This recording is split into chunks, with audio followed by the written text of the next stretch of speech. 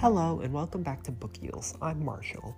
Imagine you're listening to an album and enjoy it a lot. Do you like it because the lyrics are good, or maybe it's because the production is so pleasing to your ears? A lot of the way we write and the choices made in our writing tend to be reflective in the music we listen to. Someone who likes more somber music would write in a more somber form, while someone who enjoys love songs would rather write romantic stories.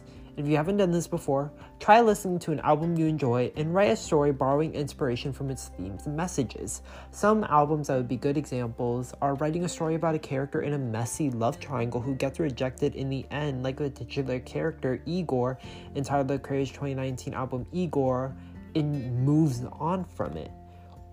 Or write an essay about the story about Black queer culture in 90s Harlem, New York while grooving to Beyonce's 2021 album Renaissance. Or maybe you don't want to write an essay or story, but would rather enjoy writing something unconventional, like a series of letters detailing a character's memories of growing up and coming to terms with being an adult, like in Frank Ocean's 26th album Blonde, where he reflects on his childhood, college life, and fame, success, and more. As always, thank you for listening to Book Eels. Happy writing!